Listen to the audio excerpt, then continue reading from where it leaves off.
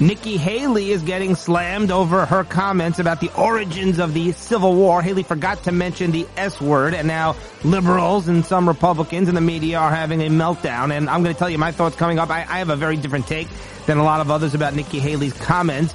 The leftist judges in Colorado who knocked Trump off the ballot, in their ruling, they used quotes. They quoted multiple times Trump's speech to MAGA supporters on January 6th and used those quotes to prove that Trump is an insurrectionist, that Trump was trying to incite violence, and not surprisingly, it turns out that they twisted Trump's words. They took his words out of context. They tried to make it seem as though he was telling the crowd to get violent and encouraging it and encouraging them to breach the Capitol. And it's clear that that is not what he meant and that they totally twisted his words and took them out of context. So we will tell you all about that coming up. Here we are just 2 weeks away from the Iowa caucuses. Now, usually that's a very exciting and thrilling time. Now, it's not quite as exciting as usual because it's already over. The primaries are over. CNN, you need to stop acting as though there's still a chance that Trump will lose, a chance that Nikki Haley will pull it out. So this is not like, a very big contest over here. It's not a contest at all. It's over before it even began. However, it's still fun, especially if you're into politics. And if you're into runner-ups, this could be a lot of fun. But, we can kind of still get into the dynamics. Who's going to be the next candidate to drop out? When will they drop out? And will there be any race at all in New Hampshire, for example? I doubt it. I think in New Hampshire is a done deal. Nikki Haley's getting close, not close enough. And then the question is going to be who Trump chooses as a running mate, but we've got time for that. And the question is going to be who Gavin Newsom chooses as a running mate. I'm just kidding. But look, one thing's for sure. Trump clearly made the right move. Not participating in the debates was clearly the right decision because Trump's numbers have only gone up since the debates began. So, not only has he not gone down in the polls, but his numbers have gone up. So, and it's all about winning. Well, but he should have debated. He should have gotten in there with them. He should have, what is he afraid of? It's about winning, okay? It's not about his ego. It's not about entertainment. If it was about entertainment, then certainly we would have said that Trump should be in there. All those things are true, but that's not what it's about. You got to get into office whatever way you get in there. And if that means debating in order to win, then you debate. But if your best path to victory is by not getting into the debates, especially when you're 50, 60 points ahead of the other candidates, then clearly that's the right move.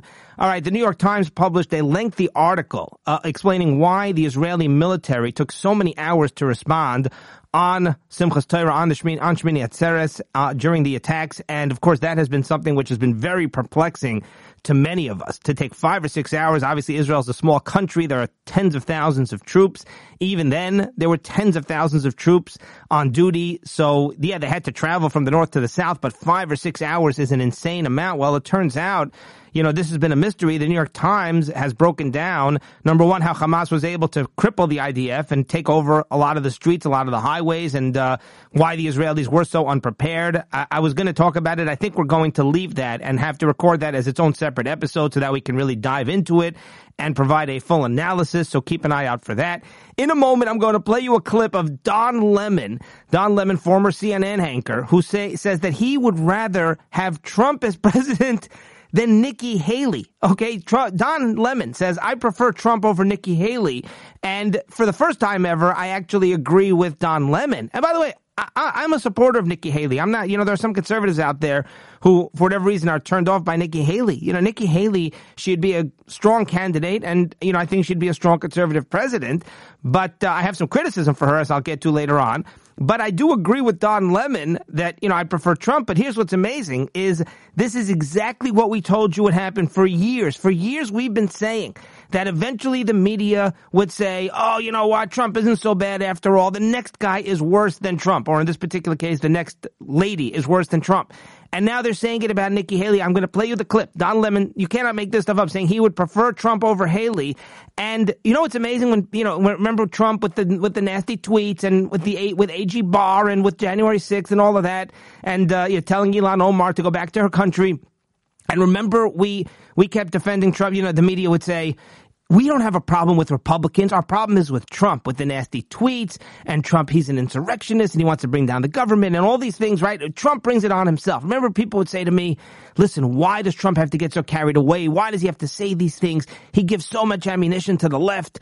I want a safer candidate. I want somebody like Nikki Haley or somebody like Ron DeSantis, the positives of Trump without the negatives. And I said the media did this to George Bush. The media did this to Mitt Romney. They did it to Ted Cruz. They make it seem like it's only about Trump. We have no problem with Republicans. We only have a problem with Trump. And I said, yeah, that's what they say now. You know, when Bush was president, they decimated him. He was literally a war criminal. And over the torture, the enhanced interrogation techniques with the CIA, with Guantanamo detainees, you have no idea in Iraq war and what they did to that man. So it's always the most recent Republican to gain momentum who's the threat to democracy and is a raving lunatic. And, it's just Trump. It's just Trump. If Trump would go away, then suddenly CNN, they would embrace the next Republican candidate. It never happens. So listen to this astonishing clip. Look, I would rather Donald Trump not to be the president of the United States again, but it's a devil you know in many ways. And I think that a Nikki Haley may be much more dangerous than a Donald Trump, because at least you know where Donald Trump stands on issues, and we have lived through a Donald Trump presidency. No one knows what a Nikki Haley will do, especially when it comes to a woman's right to choose, when it comes to racism in this country, and when it comes to supporting someone who inspired an insurrection in this country. So I know that's going to be surprising for people to hear, but that is my God's honest truth at this point. Unbelievable. Hey, let's keep going here. She has said so many things about the former president that don't make sense. She said one thing about him one day, that history is going to judge him harshly for January 6th. And then she criticized the Justice Department for saying that it was political. Which one is it, Nikki Haley? And I think the American people deserve to know where she stands. She's going to have to answer these questions. And I think the American press now should pin her down on all of these important issues: slavery, racism, abortion, and Donald Trump. Nikki Haley, so she's starting to gain momentum. And of course, the slavery part we'll get to here in a moment with the Civil War comments. How incredible is this that I don't want Donald Trump to be president, but between the two of them, Haley is more dangerous. At least you know where Donald Trump stands on issues. So Haley's more dangerous. That's it. She's starting to gain momentum. Haley is more dangerous. There you have it. Okay, exactly as we've been predicting for a long time, and it's gonna happen more and more. It's not gonna happen so soon because again, Trump's gonna become the front runner. But right now, Trump has been kind of laying low. He's faded to the background right now. Waiting for the general. So Nikki Haley's the one who's more prominent. So she's the one who suddenly they're blasting. And again, whenever Trump eventually does kind of fade into the sunset, you're going to see more and more of this. Whoever does end up eventually taking over the Republican Party. The amazing thing is what he's saying doesn't even make any sense logically, because he's saying, why do I have a problem with Nikki Haley? Because she supports an insurrectionist. Well, you're saying, but I prefer the insurrectionist, right? According to his own logic, Trump's the insurrectionist. She could stand there and support an insurrectionist. Trump is the insurrectionist. So you're okay with Trump and you're saying you rather have him, but I don't like her because she supports Trump. Well, Trump certainly supports Trump and Trump is Trump. But either way, pretty amazing clip there. All right, President Biden took another vacation this week. Wednesday was Biden's 418th day since becoming president. I have a point that I want to bring out here. But Wednesday was Biden's 418th day on vacation as president. Biden has already spent 39%. They track this stuff. And Biden has spent 39% of his presidency on vacation. And this is interesting. Here's why it's interesting. And by the way, Biden is on vacation when he's at his desk working, when he's in the Oval Office. He's always on vacation. He certainly is not engaged, and he certainly is not like a typical president who's actually the one doing the work, but that's not the point. Certainly when he's away 39% of the time at his beach, sipping whatever he's sipping, whatever drink, his iced tea, he's certainly not getting any work done as president. But what's amazing about it is, think about this, the government, okay, the Biden administration, they've done a lot of bad things, okay? No, you're not going to say the administration is not functional. They have policies. They're busy, and they're busy wrecking the country.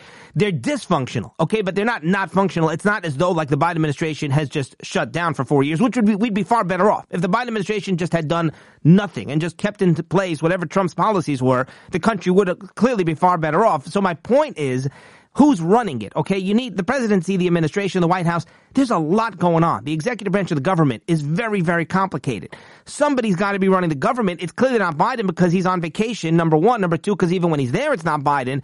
So it underscores the fact that somebody else, okay, there is somebody running the ship there, and it's not Joe Biden. It begs the question, well, who is it? And you know what's amazing? If the media, of course, is totally ignoring and burying this, if Trump had been on vacation, 20% of the time, the media would be going berserk. But with Biden, the media doesn't even bother to bring this up, of course. Biden never answers a single question. He runs. They sprint him so fast. Now, they're not able to sprint him that fast because of logistical issues, if you know what I mean. You know, certain physiological limitations, but they get him to Marine One as quickly as they can and into the limo. He doesn't answer. He'll have very, very short answers to one question that he might even hear, might not hear. But Trump stood there for hours on his way to Marine One. Biden's always on vacation. Trump is not. Biden's literally sitting there sipping the Kool-Aid all day long. And the media just totally buries that fact. And the obvious question, who is running the White House? All right, Iran says that the Hamas terror attack was Trump's fault. They say that they're blaming Trump. They say it was retribution for the assassination of al-Baghdadi. Now, the obvious question is, it's absurd for a number of reasons, but the question is, if it was really because of Trump, then why did you not attack when Trump was president? And they're going to make excuses and say it takes time to plan and all of that.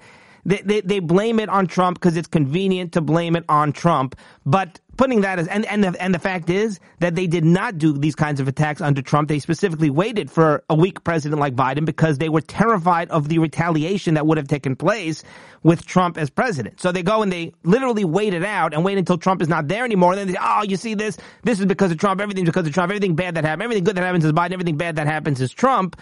And yet, when Trump was president, the bad things did not happen. Putin did not invade Ukraine. North Korea, we'll get to later on, they are building up their nuclear capabilities, which is very terrifying under Trump. They literally suspended the program. So, but all these things, let's blame Trump. But the whole notion is absurd, right? Because it's absurd to suggest that Hamas needs an excuse to carry out an attack. Iran, Hamas, Hezbollah. By the way, the Houthis, what's going on with the Houthis is just, and we'll get into this a little bit also, but like the Houthis, they used to be localized to Yemen. The Houthis used to be Hezbollah and Hamas were the ones who attacked Israel, which again was always terrifying. I don't mean to diminish that in any way.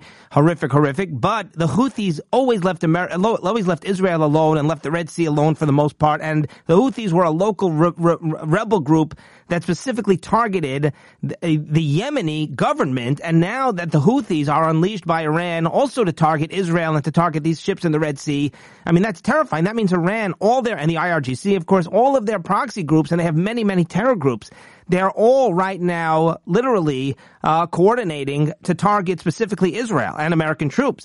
But either way, it's like Hamas, they need an excuse. Oh, this Hamas terror attack? Oh, well, that's because of Trump. If they can carry out a successful attack, they attack, period. They don't think, hey, wait a second, we're about to carry out this terrible attack against Israel, but have they killed any of our terrorist leaders lately that we can justify the retaliation? All right, no, you know what? They haven't killed al-Baghdadi recently. They haven't killed any RGC heads. So, you know what? Let's not attack. It doesn't work that way. All right, so Nikki Haley got backlash, not only from Democrats, but actually her Republican opponents. She was asked at an event. She had an event in New Hampshire, and she was asked the cause of the Civil War. She gave an accurate answer, okay? She essentially said, well, it was about what people had the right to do and the right not to do. And essentially what she was trying to say, she didn't quite say it this way, it was about states' rights. And we all know that that's an accurate answer. What Nikki Haley said was 100% accurate. She was asked the cause of the Civil War, what brought about the Civil War. And, it's very hard to boil something like that down to a one-liner and to a soundbite. But she said, look, it was about what people had the right to do and had the right not to do. And essentially saying that it was about states' rights. Now, she failed to mention the S word. She failed to mention slavery. And slavery is something that the left is obsessed with. And, of course, the media then had a meltdown. And then Nikki Haley spent the entire next day after this event backtracking and clarifying and explaining why she neglected to mention the word slavery and doing everything possible she could to basically go back in time and try to erase that moment. All right, so let me get into this here a little bit and tell you my take. Number one, there was nothing wrong with her initial answer. And by the way, I have to make a little preface over here that I happen to be in contact. I happen to be call it friendly with someone. I've never met him, but I'm friendly with someone whose wife actually is a high-level advisor for Nikki Haley's campaign. Just happened to get in touch with this person, and I think this person does listen to the podcast and may be listening right now. Great guy. He's a great guy. I don't know the advisor. I don't know his spouse, but he's a great person. I have tremendous respect for him. I think he's a wonderful human being, very sincere. Like I've said many times, I have enormous respect and support for Nikki Haley and for her campaign. By the way, her campaign has done a phenomenal job. Let me just bestow a ton of praise on her advisors and her strategists and her communication people, because look how she has risen in the polls. I expected her to basically be, again, behind Trump, one of the front runners. And I did fully expect her. I've been following Nikki Haley for a very, very long time. I've talked about her for many, many years.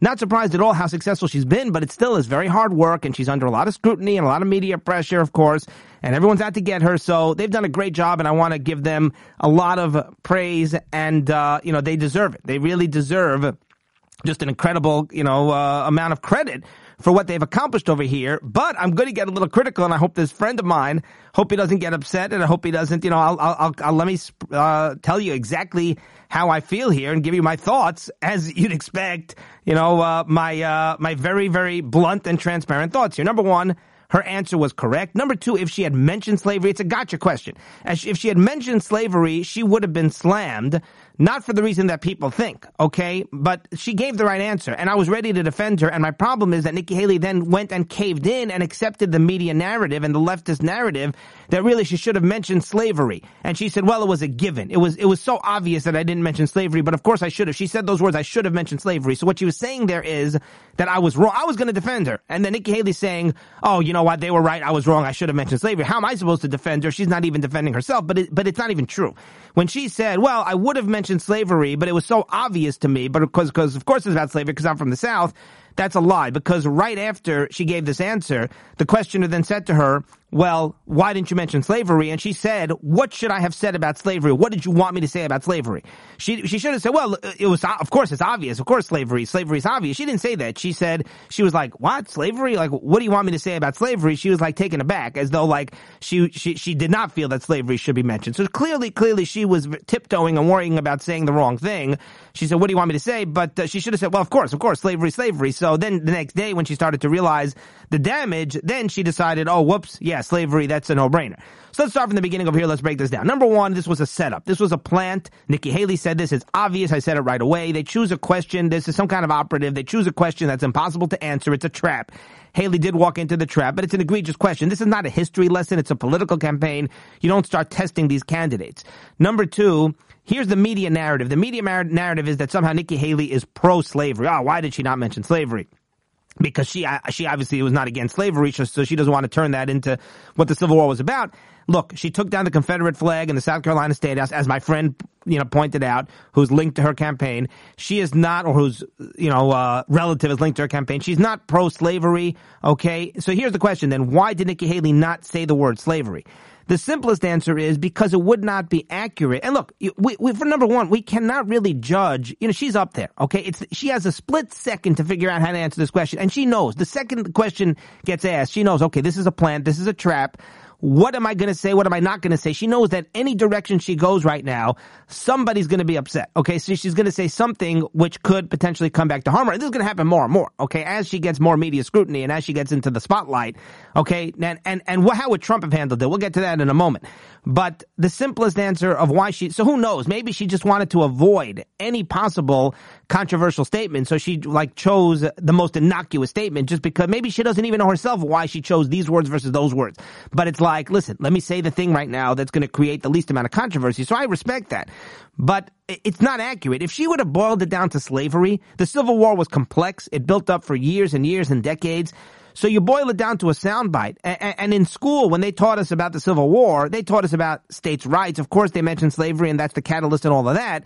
But if you just say, oh, a Civil War, what brought about the Civil War? Slavery, one-word answer, okay? One soundbite, okay? Then you're going to get slammed for oversimplifying. And what? It wasn't only about slavery. It was about far more than just slavery. So now, and again, now you're going to tell me, well, Nikki Haley also did not want to offend the neo-Nazis and she wants the support of the far right. I don't know. Maybe. I don't believe that's what happened. And like I said, she's on the spot. I don't know if she knows herself. She might have just wanted to give the most vague possible answer. And I don't blame her for that because it's a history lesson. It's something that takes hours to break down. It's not something which you answer in a soundbite on camera.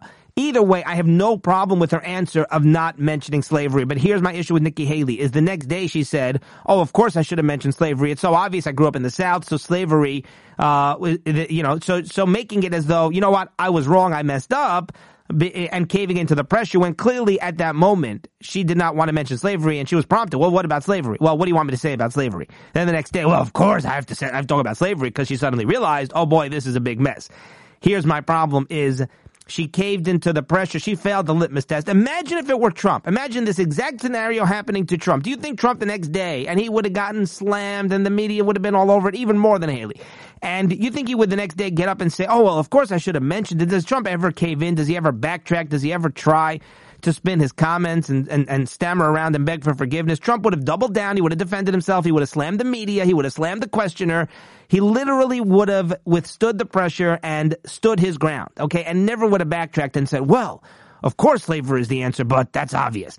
So what happened here? Nikki Haley, we finally see her come under a little bit of pressure. She's avoided it. She has avoided the media scrutiny. She's avoided the pressure. She has been very good at keeping things vague and ambiguous enough and not taking too strong a stand on any one issue. She's been very good at that. By the way, and that's a very strategic thing. You know, that's her campaign. That's why she's been so successful and have been able to garner so much support.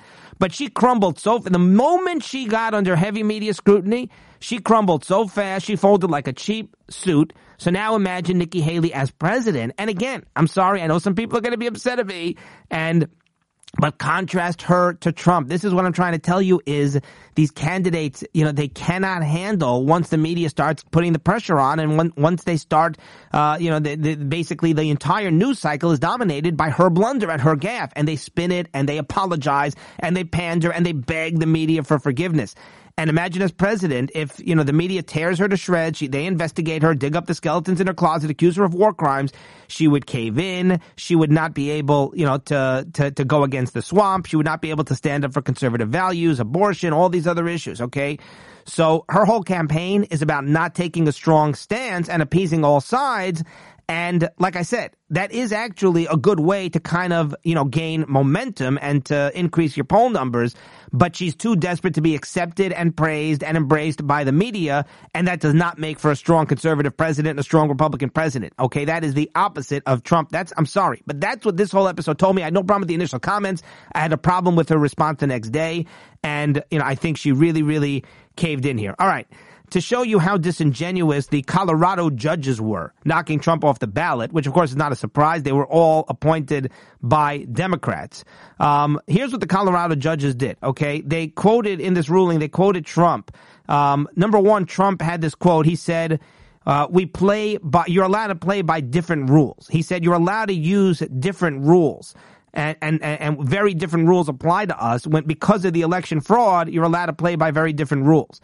And the judges claimed, oh, well, Trump told his supporters you're allowed to play by different rules. And that is supposed to signify and indicate that Trump is an insurrectionist and Trump was telling his MAGA supporters to breach the Capitol. So here's what it says in the ruling. It says that Trump told his supporters that they were allowed to go by very different rules on January 6th, and that those words were, quote, intended to produce imminent lawless action. And the judges repeat the phrase, very different rules, quoting Trump 4 different times. But what are the words that immediately follow very different rules? The words that actually prove the context that Trump was not talking about his supporters at all. He was talking about Mike Pence. Trump was talking about Mike Pence, how Mike Pence is allowed to follow very different rules. And that was Trump's whole point that day, is that Mike Pence as vice president and Congress, they were allowed to disqualify the electors. Here's the quote from Trump's speech. When you catch somebody in a fraud, you're allowed to go by very different rules. So I hope Mike has the courage to do what he has to do. Clearly, Trump called for Pence to send the electors back to the states to recertify. And the broader context also reveals Trump was talking about Congress as well, because the Electoral Count Act, that allows Congress to object to states that did not follow the constitutional requirements for selecting electors. And this is the big storyline here.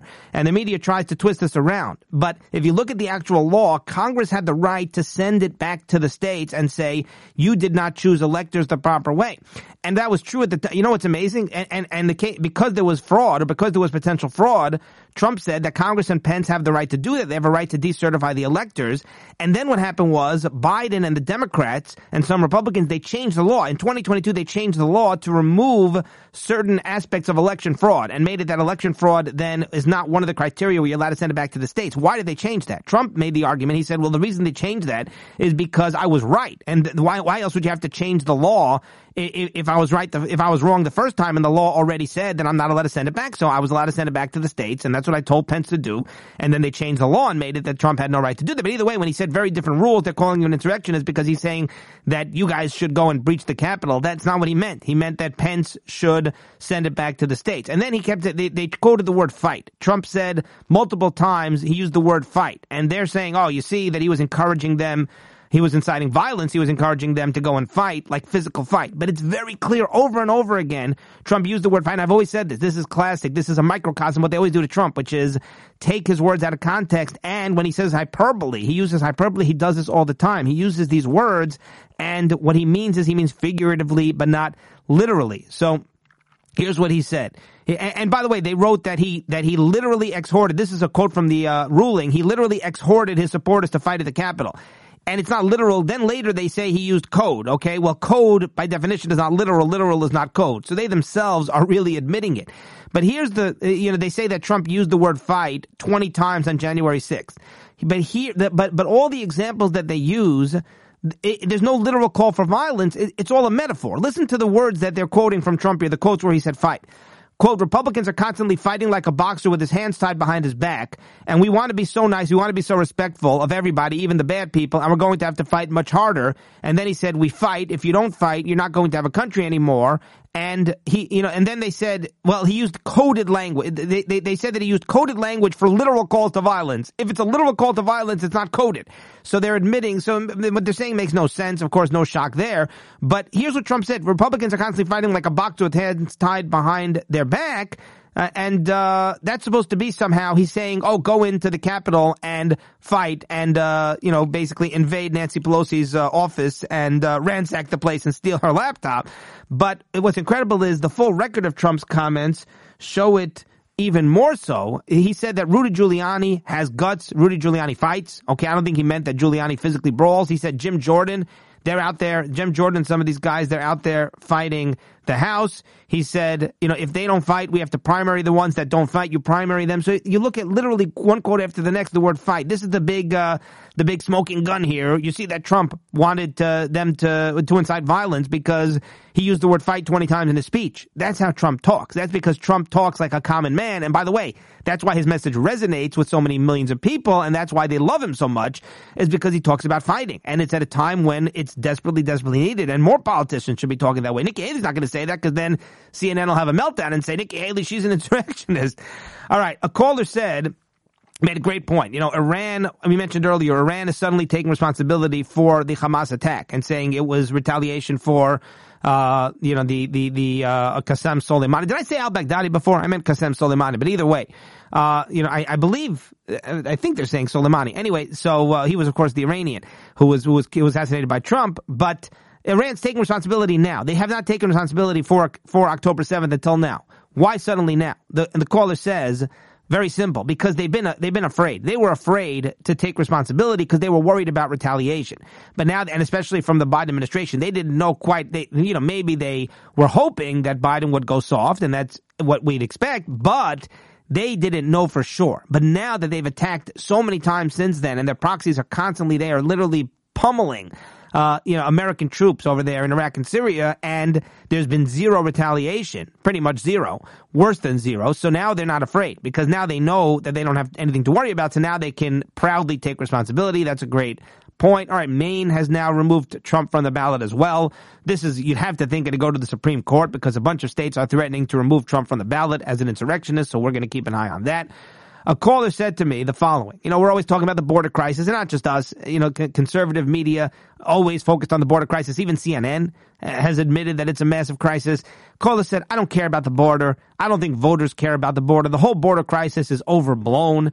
And Republicans are out of touch because if they think they can win an election in November 2024 based on the border mess, and it's a mess, and Biden is totally responsible, and Biden has totally, abdicated any responsibility as president. But the caller says, nobody cares. Nobody cares. Nobody cares about the border. Okay, so here's my response. Number one, I like this caller. He leaves me a lot of messages. Great caller. Number one, he has a point. I don't disagree. I think that for the most part, this is not, and look, obviously I focus on it. It makes for good fodder. It kind of makes for good, a lot of the you can't make this stuff up stuff about the border is out there, right? So the border's a mess, and they tell her to come back for asylum hearing in 8 years and 7 years. That's a nightmare, but you tell me, but does anyone really care? How does it affect my life? Okay, so there's a lot of illegals. There's millions of illegals. I don't care. Nobody cares. So I think you have a point. But there's another issue here, which is the caller basically said to me, how does it, and that's fine. And by the way, I tried to juggle it. I tried to not, we have to mention it. We have to focus on it to some degree. I certainly try not to overwhelm anybody, with news about the border because, number one, it's so predictable at this point. It's so repetitive. 7 million, 2 million, the December was the highest month on record, 300,000 illegals came across the border. Okay, well, we know already. We see, okay? It's the same thing every month. Got it. But there's another issue, which is the caller said, it doesn't affect my life. It does affect your life. It does affect your life. You might not realize that. You might not care. You might not connect it. But when you talk about the billions, now Gavin Newsom, California has just become the first state where it is unconditional. Every illegal in California is entitled to full health care coverage if they meet the income eligibility requirements, if they're below a certain income, which most of them are, because they're mostly low income. So California now is covering literally millions of illegals with Medicaid, okay, and with California's version of Medicaid. That is draining. This is such a massive drain on all of our tax dollars. Okay, it's costing literally billions, hundreds of billions of dollars to sustain this and to feed these illegals. And also, they become Democrat voters. Their kids become Democrat voters. They themselves vote, even though it's illegal, using mail-in ballots and all sorts of election fraud, voter fraud tactics. So this is very, very much. In fact, Trump finally said it. Trump said the reason they're bringing in so many millions of illegals is because they turn into Democrat voters. I have said this for years. In fact, in the beginning, I got backlash. Oh, come on. You really think they're bringing in illegals? You really think they're allowing in so many illegals to become Democrat voters next generation? 100%. They've been doing that for 30 years, and it's working. Okay, all they need in these cities is a couple of 100,000 votes to turn the city in the other direction. Look at Texas. Part of the reason that Governor Abbott and Florida, DeSantis, they're sending so many illegals out of the state is because their states were turning left. Their states were turning purple and blue because of all the illegals, Florida and Texas. And they said, we're not going to have it. We're going to keep our states nice and red. So yes, between the money, the enormous drain, between the crime and the way they destroy neighborhoods, and between the amount of Democrat voters, I think it very much affects your life. But does that mean that people are going to care? Maybe you guys, maybe the people listening to this show are hopefully going to care. But I understand a lot of people don't care. I don't think the caller's necessarily wrong. Curious, leave me a voicemail. Tell me what you think. By the way, I never got back to everybody about the Galila issue. I got so much positive feedback on Galila. I'm going to have to get into it at one point because a lot of people made a lot of great points. I guess I'll just mention, this past Shabbos, Motzei Shabbos, I got a call from, I got a text message. It doesn't matter. There's a listener that I'm very much in contact with. He's been a listener for many years, an avid listener. And anyway, he sent me a text message. He's a gabbai of his shul. And he said that there was a boy, the Gabbai Sheni chose a boy to do Galila. It was a young boy, and he was struggling. And the Gabbai Rishon, who's my listener, said that he was about to step in and help out. And he decided, you know what, he thought of me, and I feel very kind of flattered and honored and humbled by this. And he let the boy, play. He let it play out. He let the boy do Galila on his own. It took an extra minute or two. Nobody died, nothing terrible happened, like no crisis ensued, everything was fine, and people managed to wait. And, he did it because of us talking about it here a couple of weeks ago, so I do very much appreciate that. You cannot go wrong. Letting the child, again, obviously, if the child is stuck and it's going to be harmful because the child is just uncomfortable and everybody's, obviously there's extreme scenarios, but most scenarios that I have seen, the kid can do it, just wait. We just have to condition ourselves that we think we're helping the kid. You're not helping the kid. You're helping the kid if everybody just sits by patiently. But it has to be a group effort. So, that's a story for a different day, but I was really very much appreciative of that. The Justice Department the DOJ is suing Texas for enforcing a law that makes it a crime to cross the border illegally. And without getting into all the weeds of this, it's a federal crime to cross the border illegally, but it's not a state crime. Texas made it a state crime. The DOJ, you cannot make this stuff up. The DOJ has threatened to sue the state of Texas if they enforce a law. The law says that you can arrest people who commit a crime, they're already committing a crime. All the law says is that Texas State Police is allowed to arrest these people who are already committing a crime, and the DOJ suing Texas or threatening to sue Texas if they enforce the law that they refuse to enforce. I mean, it's a Babylon Bee headline. Have you ever seen? It's CBS News headline. Justice Department threatens to sue Texas if it enforces a law making illegal border entry a state crime. That's the Babylon Bee. All right. And meanwhile, the White House says, Kim Jean-Pierre says the surge of illegals, that's a seasonal thing. She says, yeah, the ebb and flow, it's really bad. I mean, it's really bad. It's worse than bad. It's the worst it's ever been. But the White House says it's seasonal. She says nothing to be concerned about. What we're seeing here at the border, the increased migration flow, it ebbs and flows. We're at a time of year when we're seeing more at the border. It's not unusual. Well, it's not unusual. There have been 10,000 arrests made each day. It's as unusual as can be. The amount of border encounters, like I said, 300,000 people in a single month of December, by far shattering all previous records. But it's just a seasonal thing. I don't know why is everybody getting so up in arms. And now the U.S. is asking Mexico for help. Okay, where did they get that idea? That was Trump. Remember, you have Anthony Blinken and Mayorkas, who should be impeached so quickly. I mean, that man should be thrown in jail and never, toss away the key. But they went down and met with President Manuel Lopez Obrador of Mexico, and they said, here's what they're trying to do. They're trying to develop programs throughout the hemisphere, throughout the region, in Guatemala, in Honduras, a lot of these impoverished countries, Venezuela. This is what they're trying to do. They're trying to tackle the root causes. This stuff, it makes my hair hurt, as they say. I mean, it's so painful to even read. But they got together with Mexico, and they're working on solving the border crisis. Well, how? Maybe by staunching the flow of illegals across the border. No. We're going to target the root causes, right? Remember, Kamala supposedly did the same thing. So the problem is that Guatemala, Honduras, El Salvador, Venezuela, all these countries, they're so poor, dirt poor, and people are living there, these miserable lives, and living in squalor. And they have no money, no food, no basic staples in life. So they travel thousands of miles to get to the U.S. for the hope of a better life and come to New York City, where Eric Adams will give you literally a free stay at a hotel. So, and free health care. So that's the issue. So we're going to make these countries rich. We're going to send money to as though the money is going to make it get funneled through the government into these people's bank accounts. I mean, the money is going to just be, these corrupt governments are just going to pocket all the money, as we know. But it would take years. It's absurd. It's absurd on so many levels. But that is their game plan here for officially tackling the border crisis. All right, update on the Middle East. They're saying now they're getting ready for a long, drawn-out war, that it's going to be a marathon, not a sprint. Here's my problem. I just have to say this very bluntly, is that I'm concerned because there is a little bit of a bias over here. There's a little bit of a benefit here for Netanyahu to extend the war as long as possible. When they talk about Netanyahu accepting responsibility and accepting the blame, and when they talk about the government eventually possibly being forced to resign, a lot of the members of the current administration, the current government, because of the monumental intelligence failure of the attack, the terror attack, the Hamas attack, right? So they say, well, after the war. We can't change governments after the war. Well, what does that incentivize? That incentivizes them to keep the war shorter or longer. What would you think now is more beneficial to the current government, the current coalition in Israel? Is it to keep the war going as long as possible, or is it to make the war end as quickly as possible? So somebody said to me, someone I respect a lot, and I interviewed him and whatever, he said, no, Benny Gantz is not going to stay in a unity wartime government more than he needs to. So he's going to make sure that the minute they can pull out, they pull out, or the minute they can end the war. Again, it's not about pulling out, but it's about, defeating Hamas. But either way, I don't know. It troubles me a little bit, because now what they're doing is they're actually pulling out 20,000 troops. They have various reasons, but they're pulling out 20,000 troops from Gaza to Israel. They're saying this is not a drawdown. They're saying that they're not, alleviating the level of attacks and conflict and all of that. But at the same time, there's fewer airstrikes.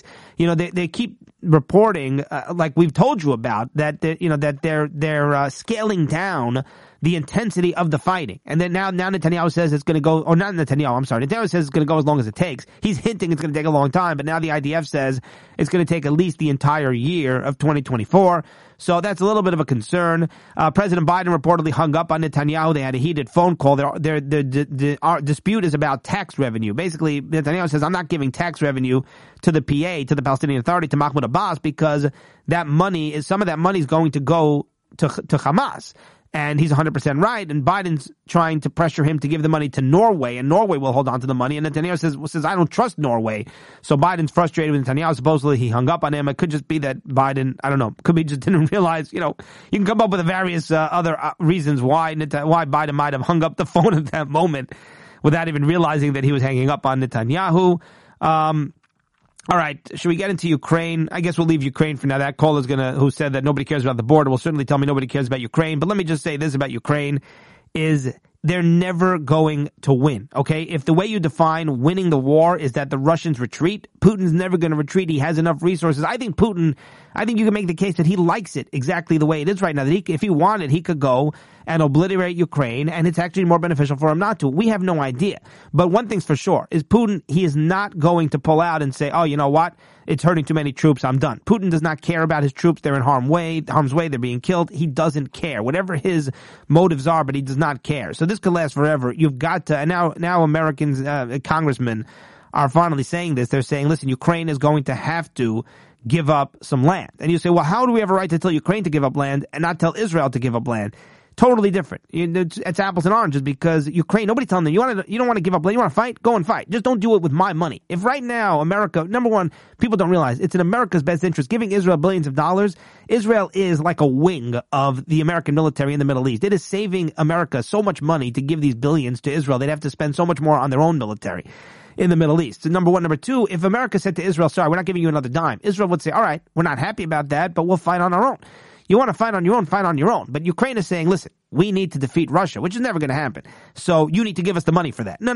We don't have to give you the money when you say you're going to defeat Russia and you are not defeating Russia. It'd be much simpler if you just give up there are certain areas of Ukraine, territories, which you could argue makes sense to just go back to Russia. Just make that happen and, negotiate a ceasefire and you're done and move on and rebuild Ukraine, which has pretty much, I guess, become a wasteland. All right. Meanwhile, Israel has attacked Iran for the first time, so that's very big news. First time since, the attacks, any real sort of attack. Israel bombed, not Iran, the country, but Iranians. Israel killed 11 high-ranking senior members of the IRGC in the Damascus International Airport Thursday night. There were a bunch of leaders gathered at the airport preparing for some sort of delegation, some sort of meeting. And, of course, IRGC commander Sayed Riza Mousavi was killed in an Israeli strike last week, also in the Damascus area. So if you're an Iranian IRGC leader, stay away from Damascus. But that is big news that Israel is attacking and assassinating Iranian leaders. Meanwhile, you have U.S. Navy helicopters that sunk 3 Houthi rebel ships. These were small ships, but they killed the Houthis on these ships. It was in self-defense in the Red Sea, and what happened was they were attacking a commercial tanker, and these Navy helicopters came in to rescue the commercial tanker, and then they were attacked. Literally, these Houthi rebels literally started shooting at these Navy helicopters, so the Navy had no choice. So, number one, it's not like America finally is engaging with these Houthis and finally attacking these Houthis. It was done in self-defense. So I'm not exactly encouraged by this, but this is a very, very big story. All right, Eric Adams placing heavy restrictions on buses delivering illegals to New York City. He's such a hypocrite, Eric Adams, because he talks about how inhumane it is for Abbott and DeSantis to send these buses of illegals, and yet Eric Adams, he says, I want illegals. I want as many migrants as possible to come into New York City. Oh, but they can't come from Texas. It's inhumane. And, people say, these are political pawns. Look at these shenanigans. Look at these games. They're busting them. As I said earlier, they've got to get them out of Texas. They got to get them out of Texas and Florida, number one, because it's ruining their state. And they're not sanctuary state. They say, we don't want them here. And number two, they're like, listen, Eric Adams sits here telling us he wants migrants. We're a home for migrants. They're welcome. We welcome them with open arms. And Texas does not want them. So it's a win-win. You're sending, how does anybody go and say it's inhumane and cruel for Abbott to send them to New York when New York City is saying, listen, they come here and they're going to live the life. They're going to live the American dream. They're going to get all sorts of programs, all sorts of money, fancy hotel. And if they're in Texas, they're going to be in the street. If they're in Texas, they're going to literally live in an alleyway, and they're not going to have anything. So, everybody gains by this, and of course, Adams doesn't like it because he knows that it's a disaster. But why are you sitting there telling us that you're proud of the fact New York City is sanctuary city, but then you're saying, oh, but I don't want the illegals to be sent here by bus. Oh, but and if they get here on their own, we love them. We love migrants. We love illegals, and we welcome them with open arms. So much more to get to, but I think we're going to have to leave it here. We'll have to wait till next time.